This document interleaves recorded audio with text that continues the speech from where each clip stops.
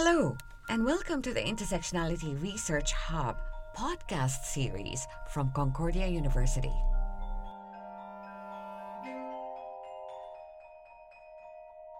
This episode features conversations on the topic of digital memorialization, funerary practices, making meaning of loss, interventions in grieving, and representations of death as part of our series documenting the 2018 fourth symposium of the Death Online Research Network.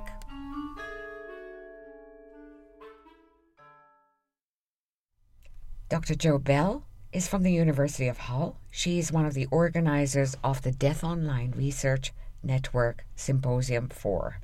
Her work focuses on suicide memorialization online.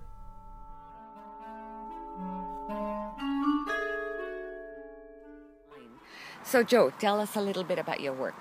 So the work that I've done is on suicide memorialisation online and how people are using Facebook in the aftermath of a suicide, and also to memorialise their loved ones, to stay connected to their loved ones, and stay connected to their friends and relatives who knew the person who died as well, and also to, in some cases, many people using the internet and Facebook sites in particular as a way of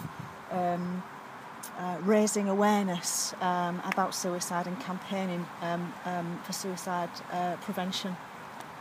How do you find these people when you do the research? So we worked very closely with an organisation in the UK called Papyrus, who are probably one of the leading suicide prevention charities for prevention of young suicide in the UK. Papyrus was set up probably early 2000s-ish, initially by a group of parents whose own children had killed themselves. And they've grown and grown and grown. They're now quite a formidable force. So Papyrus helped us a lot with finding people who could help us with our research. We were looking for people who were using the internet, using Facebook sites, so people who had built online memorials to those who they loved. We wanted to speak to people who'd done that and who were using them to find out what motivated them to do that, why they were doing it, how it helped them, how it didn't help them manage their trauma and grief and stuff. So Papyrus helped us a lot with it in terms of finding people. And another organisation in the UK called SOBS, which stands for Survivors of Bereavement by Suicide, and again another national organisation. So between the two of them, they found us participants who were willing to take part and share their stories with us. So how do you look at the mediatization of this phenomena? I'm thinking here about these recent spat of programs, particularly that are popular now on Netflix, which have been accused of actually encouraging teens to suicide. How do you look at that use of technology compared to the technologies that you've looked at in terms of bereavement, but also in terms of helping youth? We've not looked directly at those things, but there is a lot of controversy and concern around those types of programs because of the suicide contagion effect, which is a very well-known phenomenon, sometimes also known as the Werther effect, which is a thing that happens all over the world. The Werther effect comes from a story.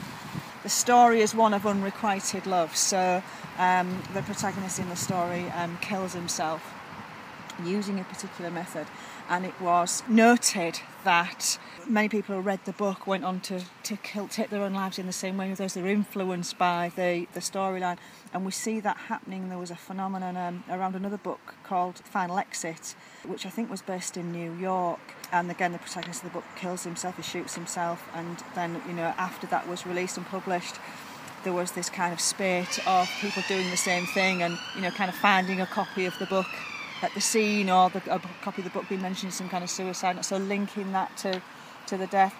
So there is this big concern about suicide contagion. There are World Health Organization guidelines for responsible reporting of suicide in the media, and that those guidelines are about saying don't glamorize suicide, don't be very graphic about the types of methods that are used. And that's all because of the contagion effect. or the imitation effect, or the weather effect.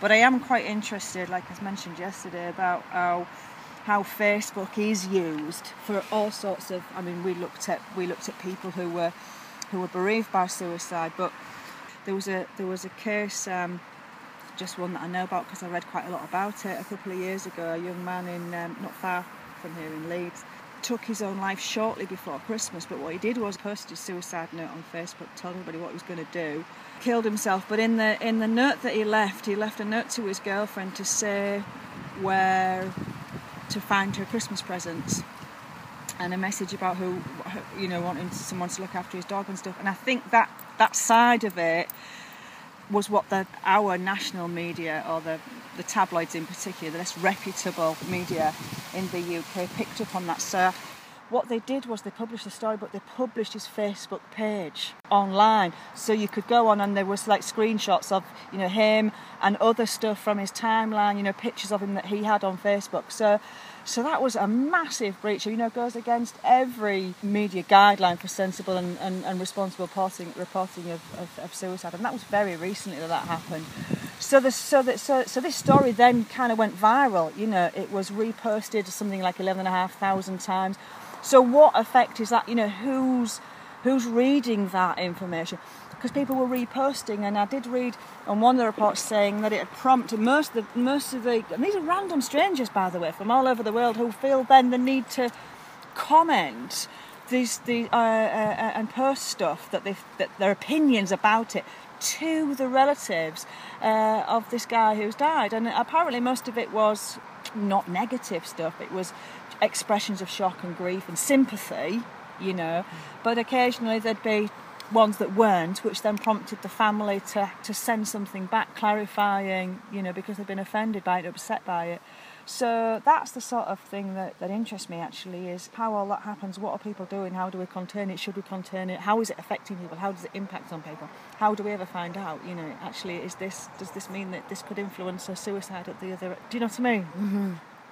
What about the other part of it, which is in terms of therapeutic grieving? Just about everybody we spoke to talked about that, the positive aspects of it. It allows people to stay connected. So we spoke to people who often use their Facebook sites to stay connected with the dead person, so they'd actually speak to them, and someone spoke about it yesterday, didn't they? So yeah, lots of that going on. It feels very real. It tends to be that in the initial aftermath of a death, people go on there to express their shock and grief and so on.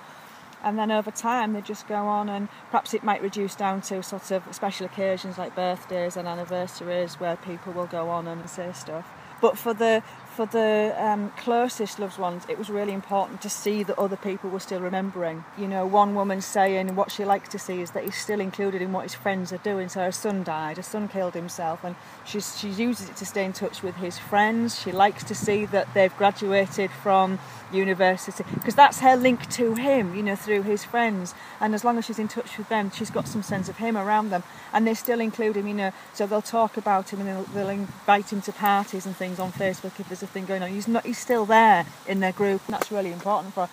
So we had lots about that sort of thing, really helping people to stay connected, and get a lot of comfort and solace from that, and when each other. What about youth who sort of counsel other youth against suicide? Well, there was that sort of thing going on. That's when we talk about people helping and support each other, that's exactly the sort of thing that people were doing. So they were able to perhaps spot people who were looking as if they were going downhill. You can spot them, you can find them, because the sort of content of what they're saying changes, and then people will reach out.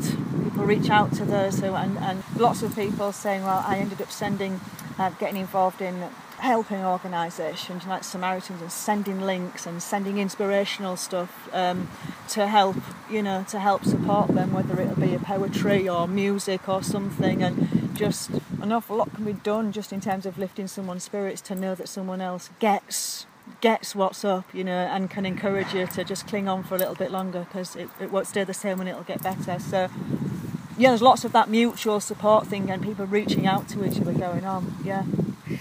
So there's a lot of stuff about how the online the digital era, or this particular digital turn, has sadly taken people away from each other, because you see a lot of people walking around with their cell phones and not talking to each other, but talking to the cell phone.